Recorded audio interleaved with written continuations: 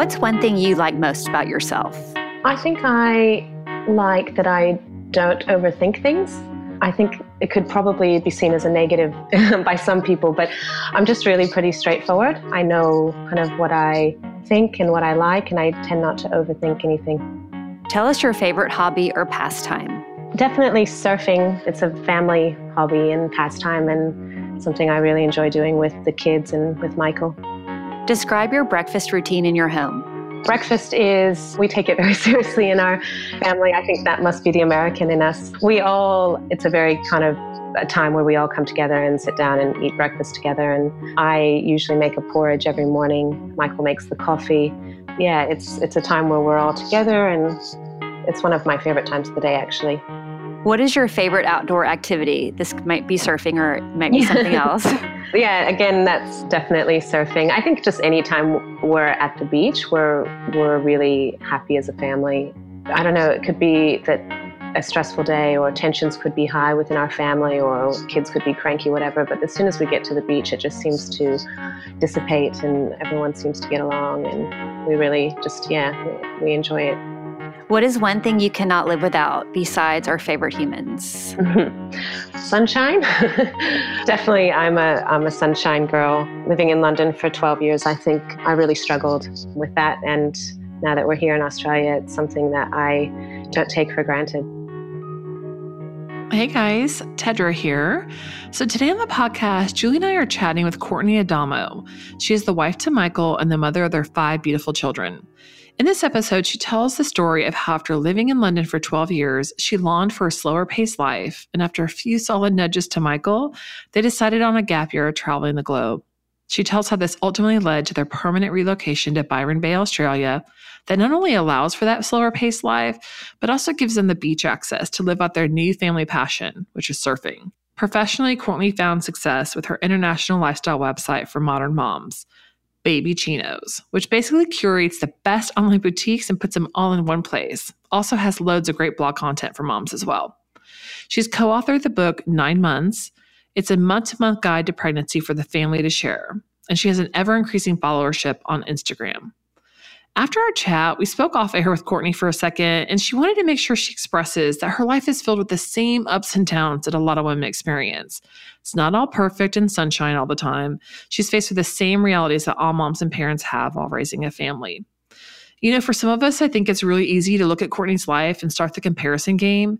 But instead of comparison, let inspiration be the takeaway. I think being inspired by someone's life allows for forward thinking and motivation to enact positive changes in little or big ways in your own life.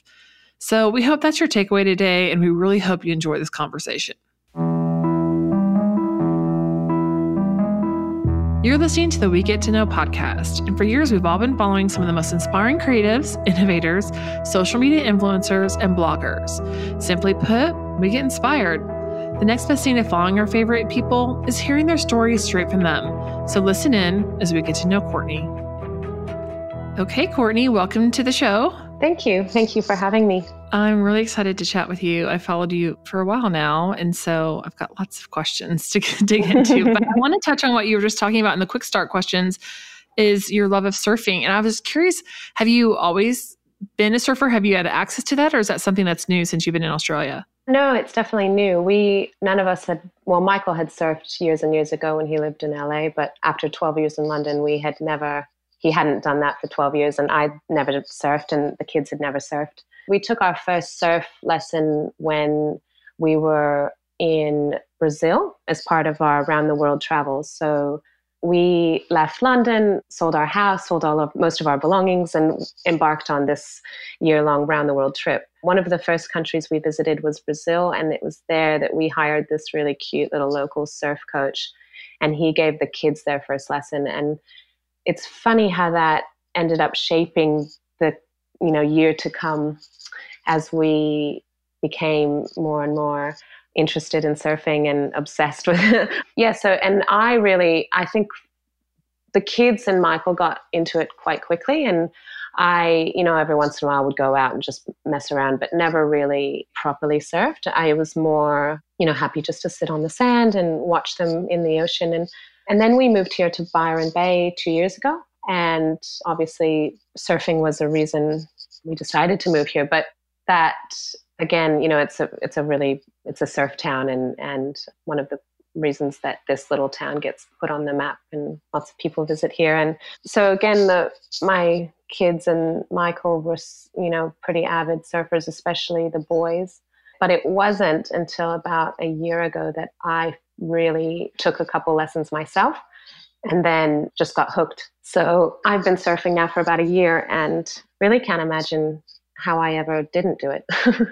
I love that. I mean, and you think too, like you're 5 kids in and, it's like taking up a new hobby or a new sport. And most people are like, oh, no, I'm not going to. But I love that you dove in and went for it. Well, it was just so funny because, I was sitting on the beach watching them and there is something about surfing. When you come out of the water and back up onto the beach, there's a high that you have, it's, I don't know whether it's, the adrenaline or the, whatever it is, but I guess any kind of exercise does that to you. But I was sitting there watching all my family just have this passion for something and they'd be so happy when they'd emerge from the ocean. And I just thought, I have to get into this. I can't just sit there and watch it any longer. So also, it's a really wonderful opportunity to just be on your own. And I think after having the 5th baby and sitting on the beach and nursing a baby and, watching the kids, I knew that it was a chance for me to be able to get out in the ocean and have time just to myself. Okay, so I want to back up a little bit and let's go back to like the history of your own family. When I say that, I mean your immediate like birth family. Where did you grow up? Like, where were you born? So I was born in a little farming town about an hour north of Seattle, hour south of Vancouver, Canada. So kind of the very northwest corner of America towards the not far from the water. And what was what's your family life there and your siblings and how many and all that kind of stuff? My dad is one of 10 kids. And so 9 of those kids lived in this town and went on to have kids of their own. So I'm the eldest of 5 kids, and I had about 30 cousins all living in that small town with me. So,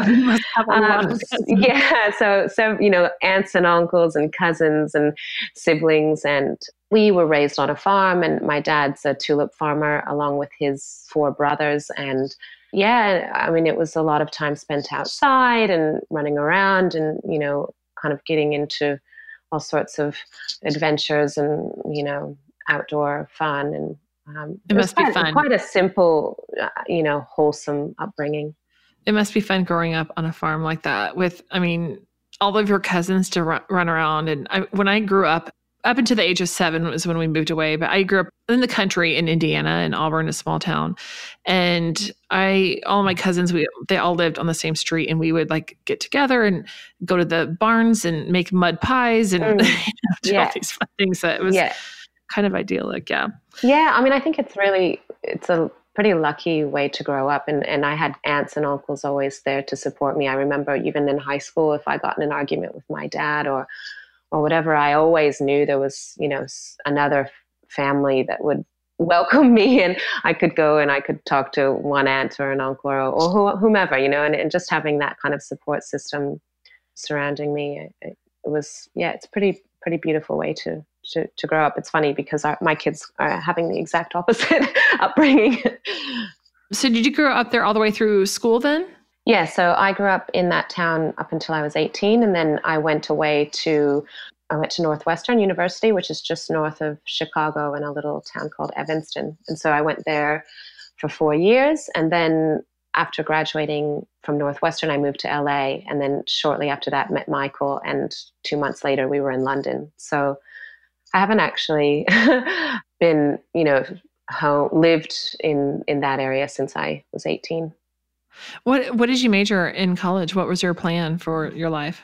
I'm the eldest child, and I think it's quite typical of eldest children, but I grew up kind of always knowing what I wanted to be, and I always had a plan. So I wanted to be a journalist, and Northwestern has a really great journalism school. And I think from the time I was a freshman or sophomore in high school, I knew I wanted to go to Northwestern. I applied early admissions there, and thankfully got in, and I thought that I wanted to be a journalist, and actually ended up majoring in broadcast journalism, which I have done nothing with, but I do use my journalism degree today. Yeah.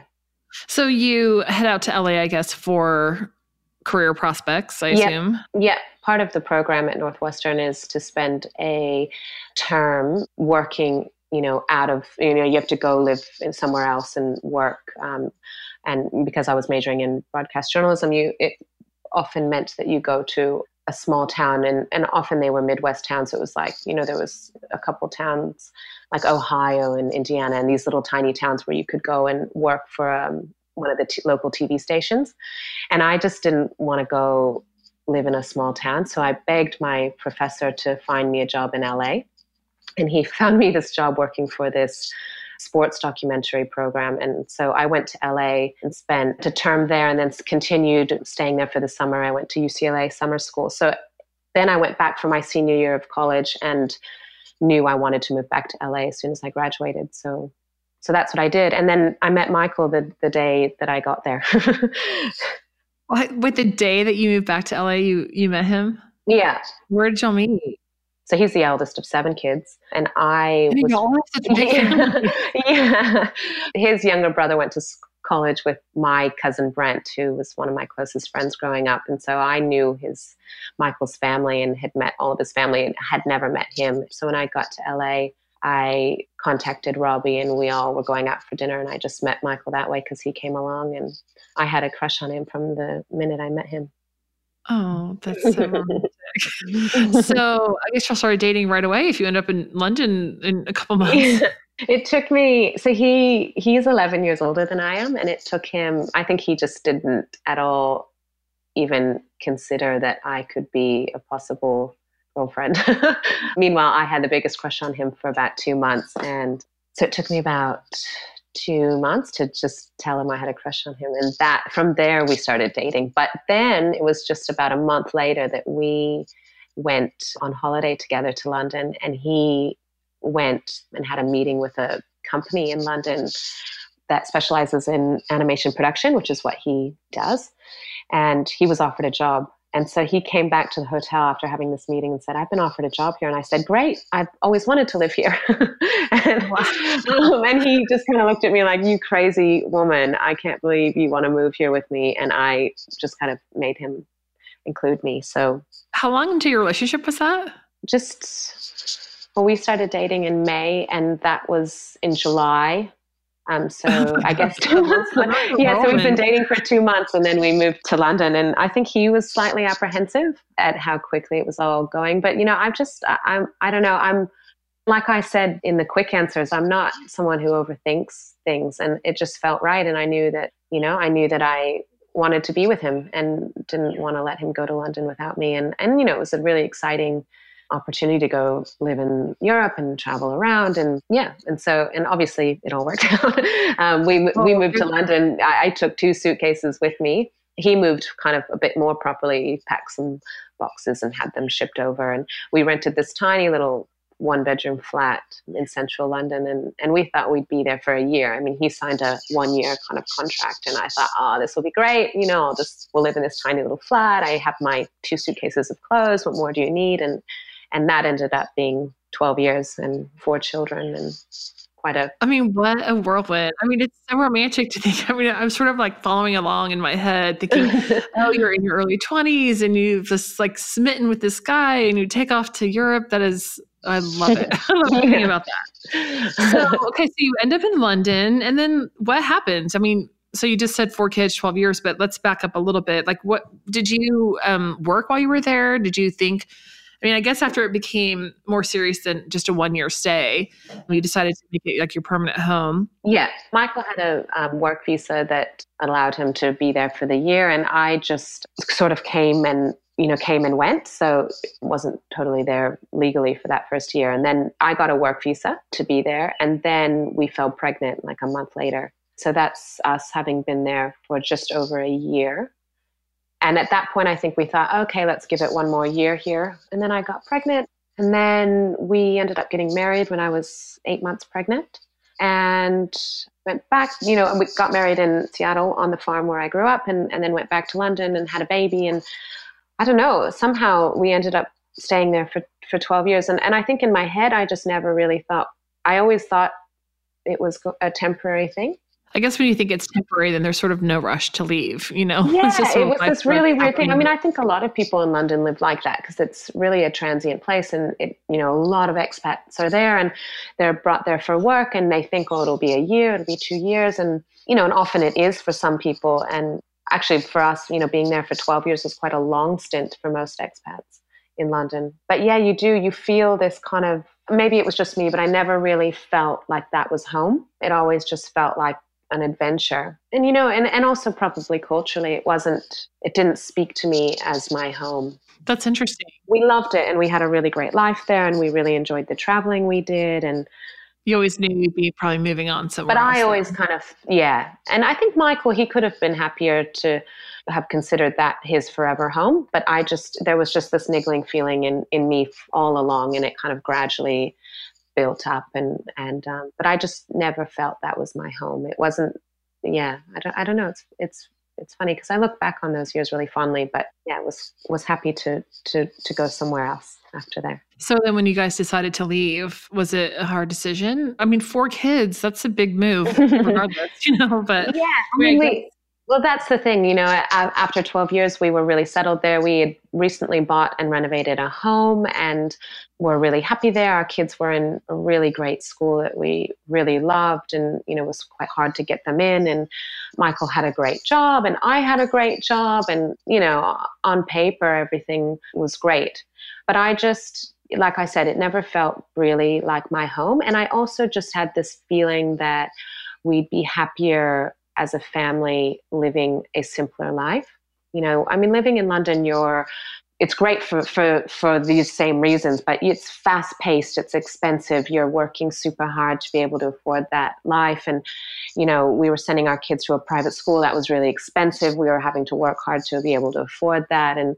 And you do have those kind of pressures on you that city life brings. But yeah, at a certain point, I just kept saying, I think we'd really, and, maybe it has a lot to do with having grown up on a farm in quite a simple way, but I just wanted more for our family. And we would do this thing where we'd put the kids to bed, and we'd have dinner at night, Michael and I, and we'd sit there and we'd have our glass of wine. And I'd say, maybe life would be easier and simpler in New Zealand.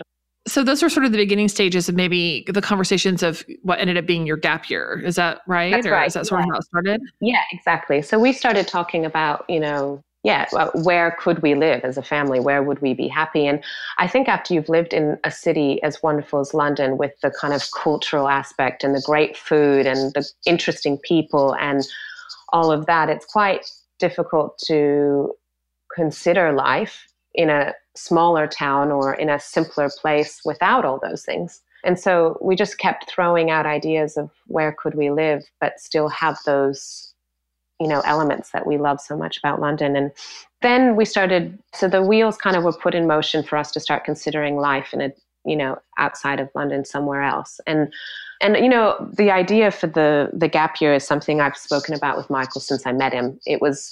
I think it's been in my head since I was a little girl, when our neighbors, the family living next to my grandparents, actually, they took a year off. They had 3 young girls around my age and my sister's age, and they took a year off and went and traveled around the world. And I remember when they came back, they were so changed.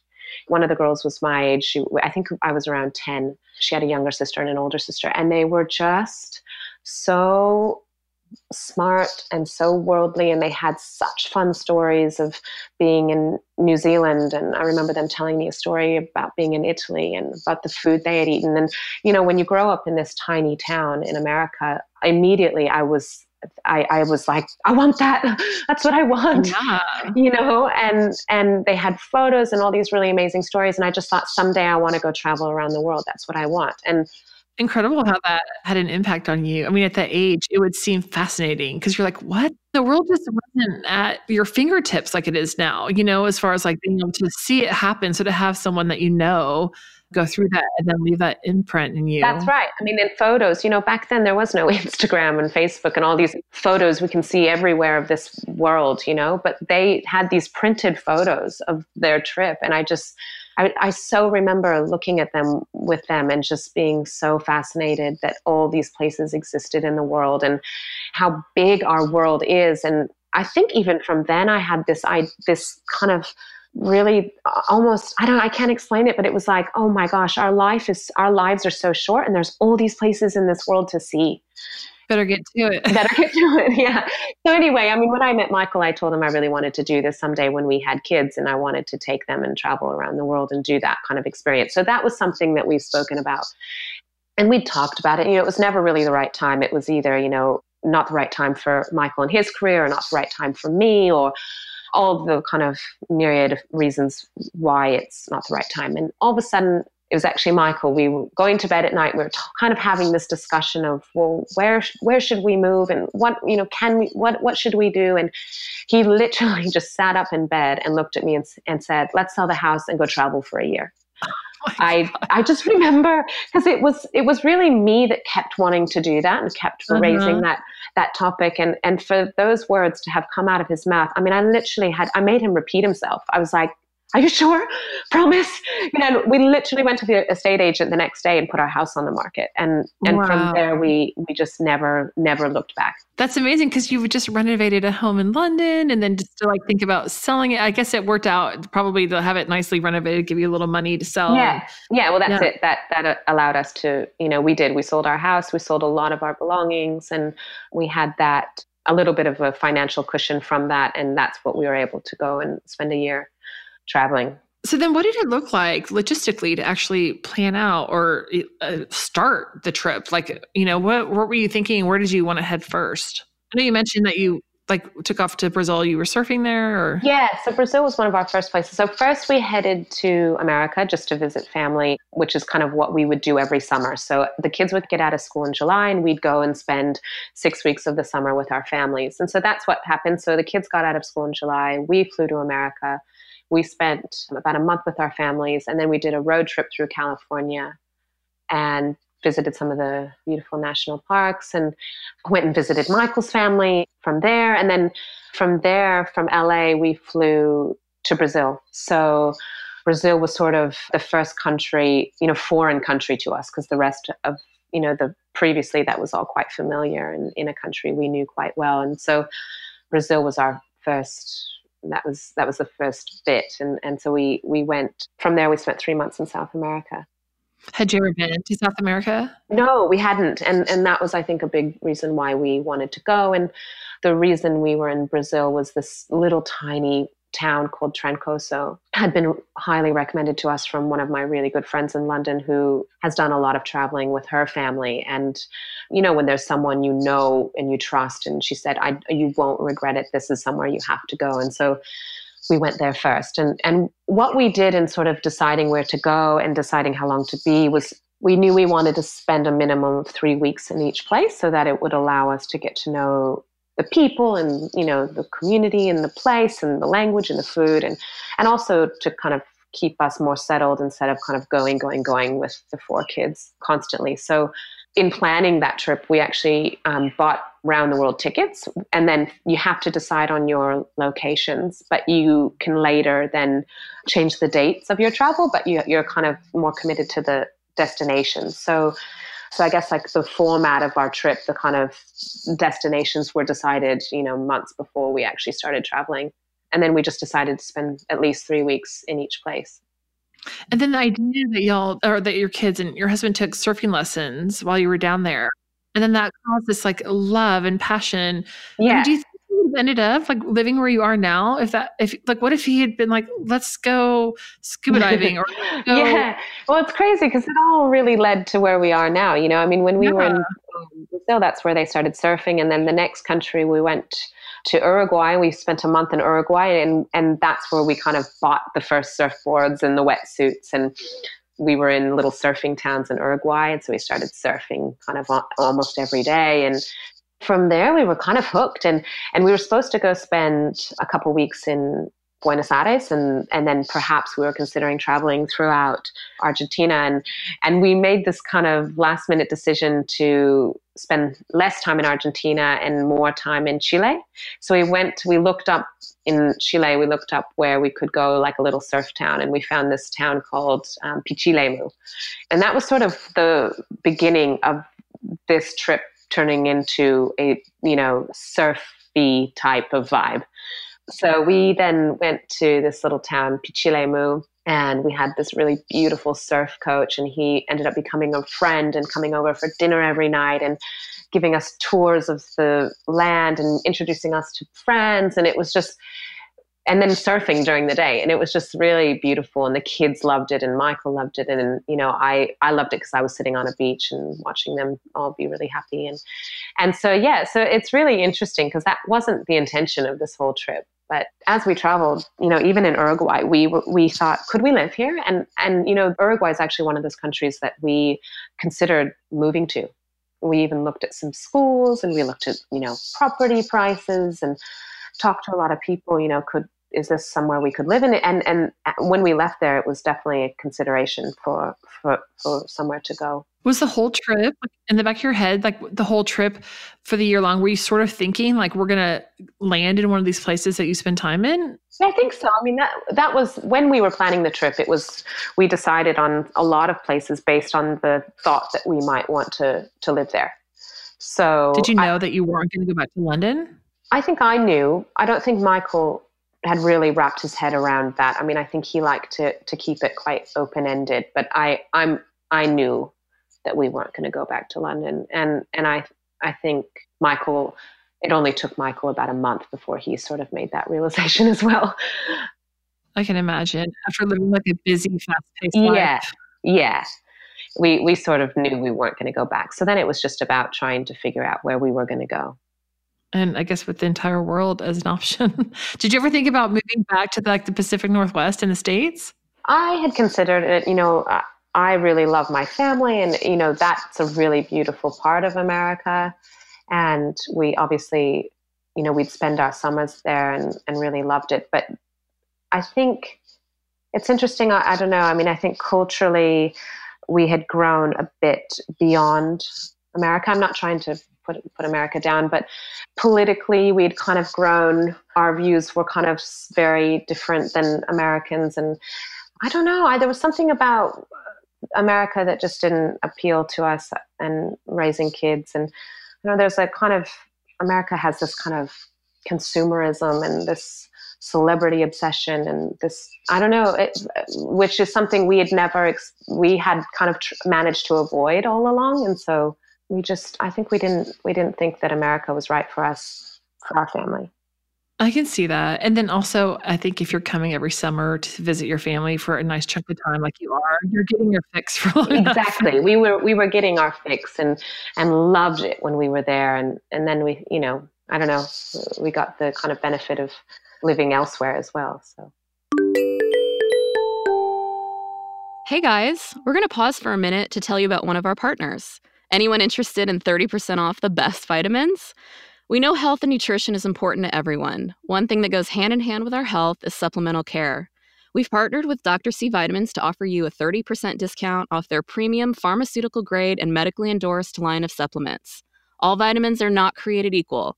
In fact, there is no FDA oversight for supplements. Unlike over-the-counter vitamins, Dr. C supplements are manufactured without commonly found synthetic ingredients. I mean, you guys, who wants synthetics going into our bodies? They're also non-GMO and gluten-free. Their standards are so high, these vitamins are actually manufactured just like a prescription drug would be in an FDA-registered facility. Most vitamins do not subject themselves to this level of oversight. People are always asking if we take these personally, and we do. I take the D3K2 combo to support bone health, memory, mood, and immune support, and their collagen biotin that supports strong hair, nails, and skin. And then when I'm having those nights where I'm having a hard time falling asleep and unwinding, I take the melatonin B6 combo, and it really helps me gently fall asleep naturally. So give them a try, you guys. Go to drccares.com, use our code WeGetToKnow, and save 30% on your next order. Now enjoy the rest of the interview. So then how did you end up landing on Byron Bay? And are you actually in Byron Bay, or are you in one of those communities around it? So we're in a little town called Bangalow, which is 10 minutes outside of Byron. But, I think what's so amazing about Byron Bay is that there is Byron Bay, the town itself, and then there are 5 or 6 really beautiful little towns kind of that go in a semicircle around it. So you have the ocean, the coast, and then you have all these little towns dotted kind of north, south, and west of Byron. And it's beautiful because, there's a farmer's market every day of the week in one town or the other. There's great restaurants in all these little towns. So you don't really just feel like you live in one little town. When you say Byron, you're really talking about the area and the several towns around. So, whether you live in Mullumbimby or Brunswick Heads or Nurri-Bar or Bangalow or Byron itself, you would say you live in Byron. When you landed there, did you know pretty soon that this was a place you wanted to call home? We did, yeah. I mean, I think we were here 2 days and we'd already made good friends, and it's so beautiful here. It is so, it's just stunning. You have the beaches, which are beautiful, but then you have this really beautiful hinterland is what they call it, which is the kind of countryside inland, and you have these rolling hills, and you get a lot of rain here, so it's really green and tropical, and yet you also get a lot of sunshine, and it's beyond and besides the obvious natural beauty of this area. It's really the people here, and the fact that like I said before, having lived in a city and leaving behind that kind of city culture, to find this tiny little town in Australia that has so much of what a city offers in terms of really interesting people, really great food. The food culture here is beyond. And, and so many creative people doing really interesting things. And there are so many beautiful businesses here that are based here. From everything from food to clothes to fashion. It's crazy, but almost everything that we buy is from a company based here. It's kind That's of unbelievable. Yeah. Especially if it's a small community. It's tiny. I think Byron Bay itself has 8,000 people. Our little town, there are 2,000 people here. And in Byron Shire, so that area that includes all those towns I was just mentioning before, there's 30,000 people. That's less than what we're, in Primrose Hill, where we lived in London, in that neighborhood, that's less than that. And yet all this happens here. It's incredible. It makes you wonder, what's happening there? All these creative people, coming together, I guess, to live and do life. Well, this is it. I think people are drawn here because of this, like-minded, shared love and passion for this type of life. And it's people often say to me, is it as wonderful as it seems? And I can't even begin to answer that. It's beyond. It's pretty magical. Do you see yourself staying forever? Yeah, we do. Yeah, which is a really pretty amazing feeling. For me, having grown up in this tiny town, and knowing I wasn't going to live there forever and I wanted more out of my life. And then, living in London for 12 years where I knew it wasn't really my place, to finally feel like this is my place, and I actually, even the home that we're in, I feel like I could just be old here. And it's a pretty grounding, humbling feeling. So in some of my research, I saw that y'all bought a home and then you renovated it. How was that process? Yeah, I really enjoy it. We did the same in London, and I really enjoyed it then. So how would you describe your aesthetic, for your home? It's funny because we searched for 7 months for somewhere to buy, and we considered living on lots of land and just kind of had all these different options open to us, and I've kept looking and looking, and we ended up buying a house just down the street from where we were renting, which is quite funny. It's the first home built in Bangalow, so I think it's 130 years old. That's amazing. And it's pretty amazing because I walked in here and I was, having lived in London for 12 years and living in those old Victorian homes, and there was something about walking in this home, kind of built in that same era, that I just felt immediately like I was home. And so in renovating, it was actually pretty easy for me because I'd already renovated old homes in London, and that style, that quite traditional, even when you're buying taps or lighting fixtures or whatever, anything, it's a style that I know, it's go with the traditional, looks like it's always been that way kind of look. So what's your day-to-day life look like now that you're settled in your permanent home? Well, 4 of the kids are at school. So I just have Wilkie, who's 19 months. So I love your kids' names, by the way. You're silly. Wilkie, and tell us the rest of them. So we've got Easton, who's 13, and Quinn, who's 11. Those are 2 boys. And then Ivy is 9, and Marlo just turned 6 yesterday. 2 girls. And then Wilkie is the 5th one, a little boy. And he was actually born here in Byron after our traveling. So he was a surprise, a happy surprise. I was going to say, there's a bit of a gap there, right? So you said your daughter just turned 6, did you say? That's right. Yeah. So we thought we were finished after 4, and we got pregnant in Italy during our travels, and then moved here, and then Wilkie was born here a few months later. Wow. Love that. Yeah. Sweet and early. That's nice. And born in Australia. Sounds charming. Oh, it's beautiful too. It's funny, this part of, there's an element of a hippie kind of natural living here. Well, it's a big element actually. Everyone kind of this eco consciousness. And anyway, the local hospital is like a birthing center, and a lot of women here just birth at home. And it's because there is really no difference from birthing at home or birthing in this birth center. You might as well just be home. And you have to go an hour away to go to a hospital where you could get an epidural or have a C-section. And so what you get is this community of mothers here who just births mostly at home. And so it was quite an interesting, having lived in London for 4 years and then being here where... Did you make that choice to do it at home? Yeah. So it was just like... which was pretty amazing because it wasn't even something like, it was just like, that's just kind of what everyone does. And it shows you the power of your community and surrounding yourselves by people who think a certain way, and that effect that it has on your decision making and the way that you live your life. And yeah, it was, if you tell people you birth your baby at home here, that's just, people don't even look at you twice. That's just what you do. Yeah. So Wilkie was born at home, and it was the most amazing, beautiful home birth with all the kids there. And yeah, anyway. Was that your first one, your first natural one? First home birth, but not my first natural birth. No. Oh, okay. So you knew what was coming. I knew what was coming. Yeah. Yeah. Okay, so tell me, so you're describing your days, like what your days are like. So your kids, so 4 of them are in school. The 4 of them are in school. So we wake up, weekdays we wake up, we do breakfast. Michael makes the coffee. I sort of feed the kids. He makes the lunch boxes.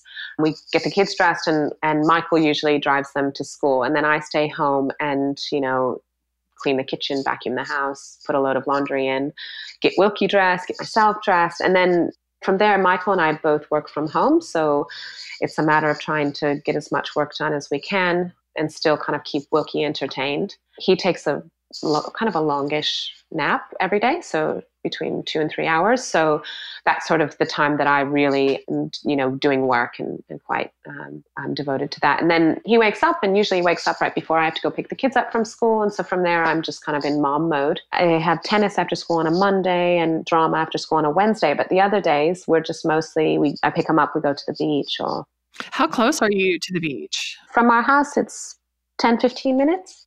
That's nice. So you can access it whenever you want. Yeah. And the school's kind of halfway there already. So if I pack a beach bag and put the surfboards on the car and go get the kids from school, it's another, 5 minutes to the beach. I mean, this is just sounding so dreamy. We've had this conversation for quite a while. Okay. So I want to talk a little bit about your blog and your clothing line and your book and all the things you've done sort of professionally. When did your blog start? Was that sort of was that before your trip or during or after? No, but we've had this for a long time. So we started Baby Chino 11 years ago now. So right after my second was born. So he was just a few months old. And that was started with some friends and Esther, so they were friends I'd met in London who had kids the same ages as my kids. And Esther had recently moved to Amsterdam, and Emily had recently moved to Paris. And we started it as a blog, as a way to stay in touch with each other and share. I made this for dinner for the kids. They ate it. Here's the recipe. Or I did this cute craft project with the kids, and here's how you do it. Or I discovered this bib and it was amazing and you have to have it. And it was really, and interestingly, it was, this was 11 years ago, and I think blogs had kind of taken off in America, but in Europe, you would say blog and people had no clue what it was. In fact, we had no clue what it was when we started. We kind of looked up, how do you create an online platform that you all can sign into and write things on? It was like that.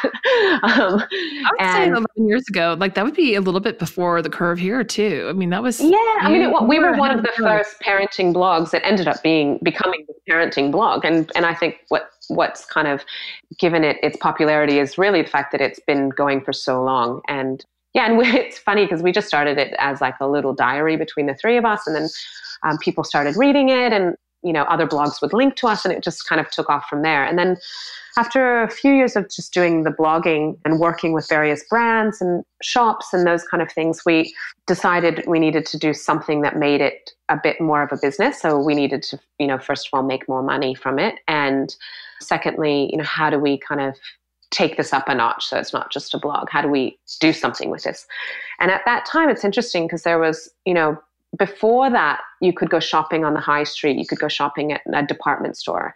And that was kind of the way you shopped. And then all of a sudden, and it was this really, must have been around 2010, 2011.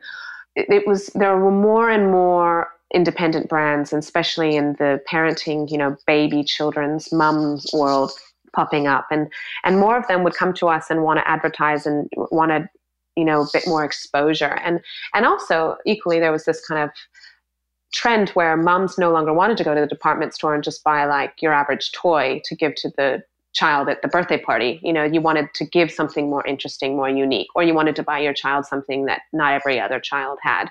And so there was this trend of wanting to support those independent shops and buy something different. And so we created a shopping portal where we would give these shops and brands this platform to be seen, and then allow the shopper to find those shops for where to shop, where to find the really pretty things.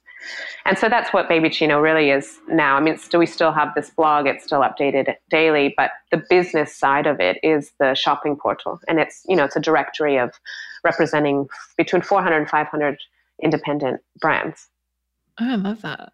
Yeah. Yeah, that's interesting because, I mean, you probably were able to, especially in the beginning, 400 or 500 brands, that's a lot now, but I'm sure in the beginning, they maybe bring products to people that just weren't your cookie cutter product, like maybe sourced a little bit more uniquely or organically than... Yeah, well, in that trend we've seen over the years, people want to buy the handmade, the eco, the natural, the organic, you want to support the artisans and not just go to your high street department store and buy something from there. So I want to ask you a little bit too about like your Instagram account. When did you start that, and were you surprised at like the growth that's happened on there for you? Yeah, I mean, I started it. I remember it was my business partner Esther who said, "You need to get on Instagram." And I remember thinking, "What is that? I don't know what that is." And I'm not an app person. I'm not I still have an old-fashioned diary and write things down, and technology is not my thing. And I remember her saying, "You need to just do that." And then I thought, oh, okay, well, that's a fun way for me to be able to share photos with my family who live quite far away. And so I started taking photos and putting them on Instagram. And I didn't even know that anyone could, because I don't even know if back then there was the option to make your account private, but I had no clue that just anyone could follow it. I just thought, I can send it to the people I follow will see my photos. So I thought, I'm just sharing these photos with my family.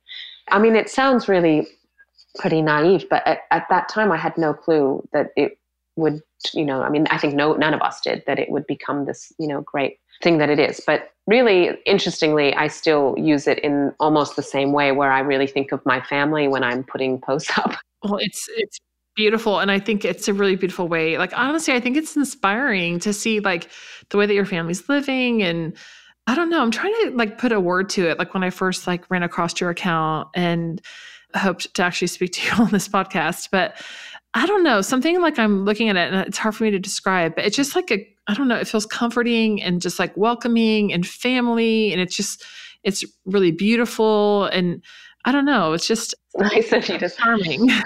Oh, well, I was asked this actually. I spoke on a panel a few weeks ago, and they asked me this question about keeping it authentic and how do you keep your Instagram feed authentic. And I kind of had a thought about it as I was answering that question, that really like I said, because I think of my family, and often I think of my sister in particular when I'm putting a photo up, and not just even with the photo I put up, but with the text that I'm writing, you know, I'm almost speaking to her. And I think that helps to it holds me accountable for one thing. Yeah, I love that. Really I love that.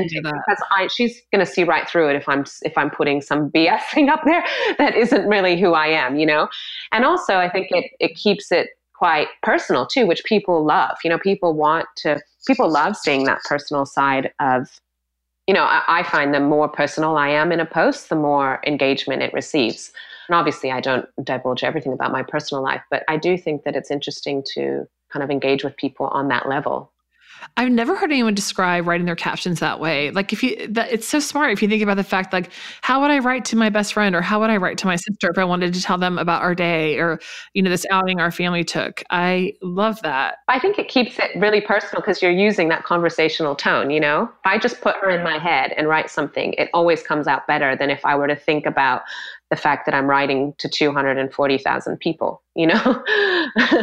So what do you see for your future? I mean, you'll stay and raise your family there. What are your sort of goals for your business or professionally, what you want to accomplish, or maybe just more family, less business? Yeah. It's interesting because definitely having lived here, I find myself less entrepreneurial in my desires, you know. I have a couple books I'd like to write, completely different ones. Like one's a children's book based, you know, because Esther and I, my business partner, we've written a book about pregnancy for kids called 9 Months. And it's a pretty straight talking, fact-based, but, you know, beautifully presented book about pregnancy and how a baby grows in the mother's womb. We'd like to kind of follow it up with a book about puberty and changes for tweens and teens, and do that in a really kind of cool and comfortable and beautiful way that celebrates those things, and so that it's not awkward for them. And so that's something we definitely want to do. We just have to do it. And then there's another book I'd like to write, which is just more about kind of parenting. I mean, it's so cheesy because there's a million of these, and I actually don't read parenting books or believe you should read them. But I'd like to kind of write this kind of common sense, no nonsense, you know, don't overthink it type of parenting book. But I've done nothing with that. But that's sort of where I see my kind of professional life in the future. I love the whole don't overthink it. I mean, I know that probably comes naturally to you, but that's something, try to apply that in my life. Don't overthink it. Just do it. Well, this is the thing. I think people ask me all the time, what's your biggest tip for other mothers? And it's really that. It's don't overthink it. You know, don't stress about what so-and-so's doing, or what they said to you at the park that their child's doing. And, you know, just listen to your own child, listen to your own instincts, and trust yourself. Know that you know, you're doing it the right way. And I don't know. It's funny. I was even speaking with a girlfriend the other day, and she was asking all these questions, and she's so smart and she's so successful in her career. And when it comes to parenting, she was asking these questions as if she doesn't know, as if she's not this smart, successful woman. And I'm thinking, why are you asking me those things? You know these answers. Don't overthink it. And she just kind of looked at me like, what? What do you mean? I'm just like, we all need to trust ourselves a bit more. Yeah. Okay, so I'm going to pass this off to Julie here in a second. She's going to do a quick round of some Ask Everyone questions. But before we do, I think you might have me inspired to cut my bangs. I have to just mention your bangs. I mean, I don't know if people comment about your bangs or not, but I love them. You pull it off like sweet. No one I've ever seen, and it's got me thinking. I sort of have longish wavy hair, similar to yours. Then do it. I wonder if I could pull off those bangs. Oh, you for sure could. Yes. Maybe next summer I'll try it or something. Tedra, I'm going to stay on you with that. I think that would be a great look for you. I know. Well, I did it in high school. Life's too short not to do these things. Yeah. Okay. Okay, Courtney, before I ask you some fun questions, I just want to say, if my mom was coming to my school to pick me up with surfboards on the top of her car and a beach bag packed, I mean, I would think I'd died and gone to heaven. That's funny. It's sometimes I've actually been surfing before I pick the kids up, and I'm in a wet swimsuit with my dress over, and as I'm walking to get them, I can see my swimsuit print from underneath my dress. and I'll pass like my, because they're all at the same school. And so I've got my I'm on my way to pick up the 6-year-old, and I pass the 13-year-old's classroom, and I can just see him kind of mortified, or like, I want to be out there, not in this classroom. Well, that is a far cry from London. And gosh, what an inspiration to just kind of let it all go and really like pick what inspires you and do it. Don't overthink it and just go for it. Yeah. So.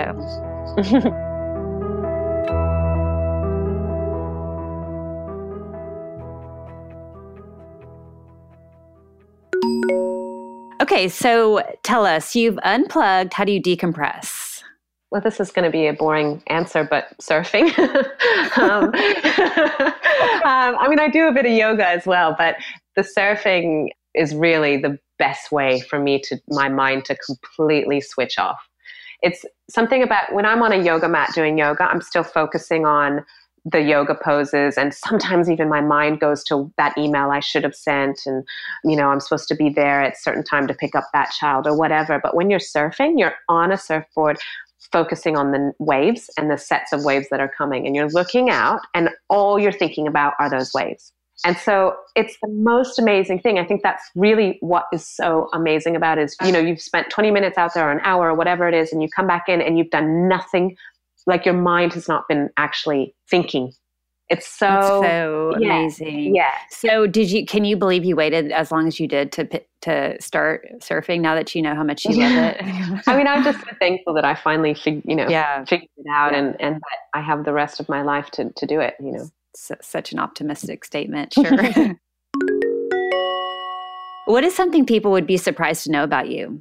Well, I think this is a tricky question. I think people often assume that we're really religious. I don't know if it's the lots of kids or, I get a lot of messages also that quite religious, when people write to me or whatever. And we're actually not at all religious.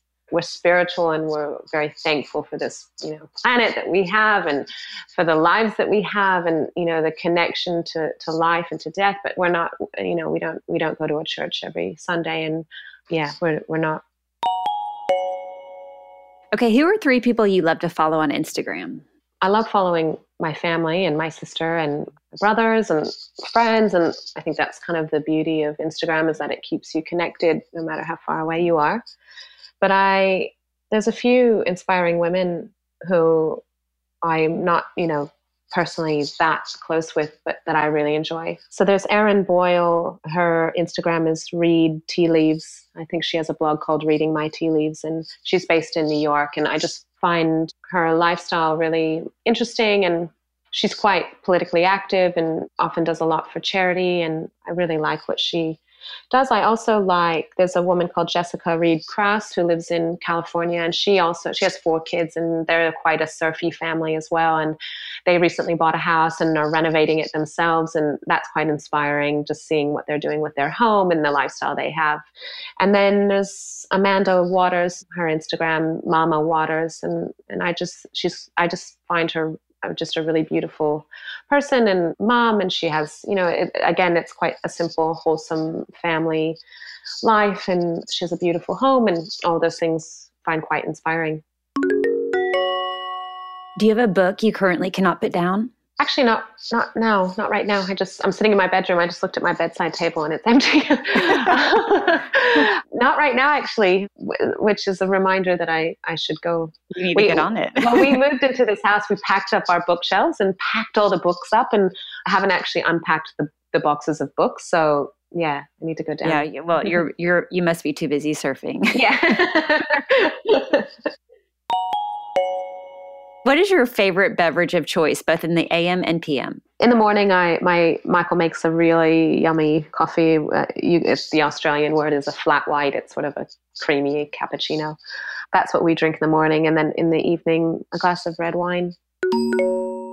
What city has you shedding a tear when you have to leave? Definitely Seattle, just because that's where my family is. And, it's always sad to leave them. And every time we do leave, it's a long time before you'll see them again, and definitely sad every time I leave there. What is your current Netflix addiction? I've actually never seen Netflix. We don't have a television, and I haven't watched a TV program or a movie in I don't know how long. Oh my gosh, you're singing my love language. But you don't own a TV. Oh my goodness. No, we haven't owned a TV in years, and I don't know. We grew up we had a TV, but we lived so far off the kind of grid that you didn't have any cable, so you could only just watch the VHS movies. So it's just not. It's just really sitting in front of a television is not something I've ever done, or I'm not actually comfortable doing it. I find that there's just too many things I should be doing. Do you have a favorite beauty product that's found in your bag at all times? So chapstick is something I can't live without. I like that Burt's Bees chapstick. Oh, me too. Yeah. That I can't live without. And also sun cream, because that's just a necessity here. So I can't, that's always in the car or in the beach bag or whatever, just because we need it always. Who would you love to have coffee with? I'd just be quite happy to have coffee with my girlfriends. Like I said, these kind of questions are probably people would answer, some celebrity or some actress or someone like that. I can't think of anybody because I'm just so out of the loop. I mean, I guess. Well, no, I would say that means you have very lucky. You have some great friendships. Yeah, I do have some great friendships. Actually, if I had to choose someone who I didn't know personally, who I could have coffee with, it would be Ina May Gaskin, and she's this really beautiful midwife from Virginia or somewhere in America. And she wrote these books, The Natural Guide to Childbirth, and I just find her so inspiring. So it'd be quite fun to have coffee with her. What meal would you choose as your last meal? I'd make Michael make a really yummy pumpkin curry or some Sri Lankan spicy dish. Yeah.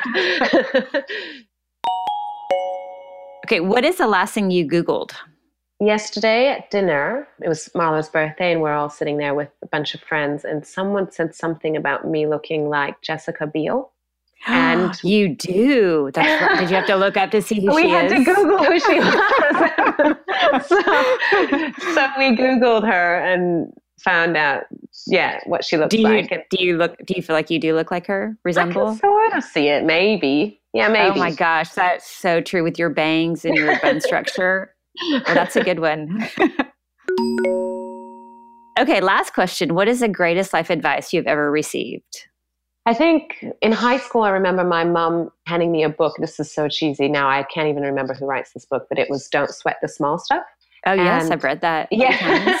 And it's something that, I don't even know what the book said. I can't remember, but obviously just the title itself is quite telling.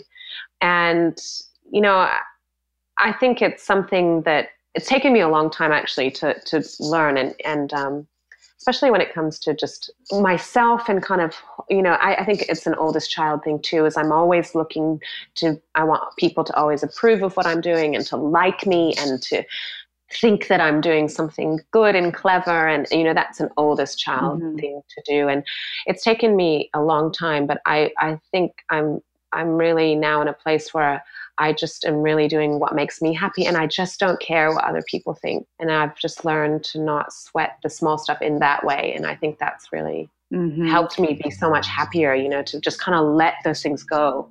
And what a valuable lesson too to pass off to your kids. I mean, I think that the sooner they learn that, obviously that, much healthier they're going to be. Absolutely. Yeah. Well-rounded. So that's a good one. All right, Courtney. Well, it's been such a pleasure talking to you and getting to know you. And I think I can speak for Tedra that your life is amazing in so many different ways. And we're just so glad that you're a guest on our show. And before we hang up, I want you to tell our listeners where we can find you. Yeah. On social media and online and all that good stuff.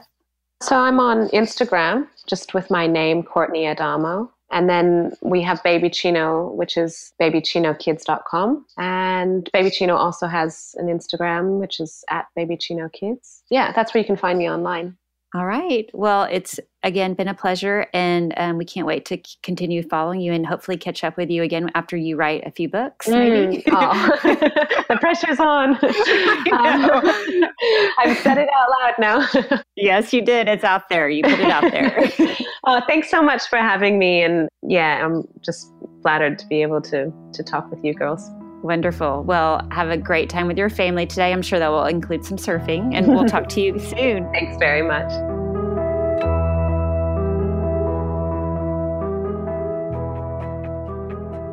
All right, Tedra. So with the holidays coming up, let's talk about some of our favorite traditions. Give me your top favorite that you have had for a long time or just adopted over the last couple of years.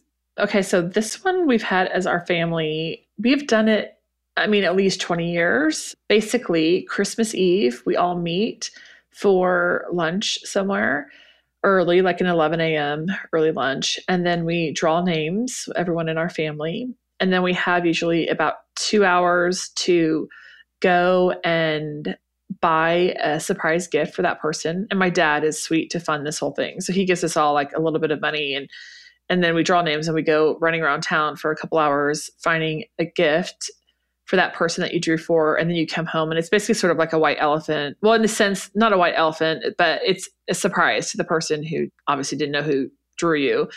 Yeah, we come home. There's always a blanket in the middle of the living room. And we come in, we put our wrapped gifts under the blanket, and then we wait for everyone to get there, and then we open them. That is so fun. So I participated in that years ago. Do you remember? No, I forgot. Yes. We were probably, I don't even know, maybe middle school? No, not until high school. Okay. Well, it was a long, long time ago. And I remember I got your sister's husband and I was like, what the heck? It's like, I know, but it was so fun. I thought, gosh, I want to do that with my family. I had like the best time. And it's a fun way to spend Christmas Eve. It is. And you buy something that, is special and meaningful, I think. Yeah. Really and then we come home and so we'll open the gifts, and then my mom buys Christmas pajamas for us every single year. So we all have one present to open from the exchange, and then we have one present to open from my mom, that's the pajamas, and then we open our stockings later that night. So that's sort of our Christmas Eve day, and we've done it forever. That is really fun. Mm-hmm. It's a good tradition to keep going. Yeah. Okay, what about you?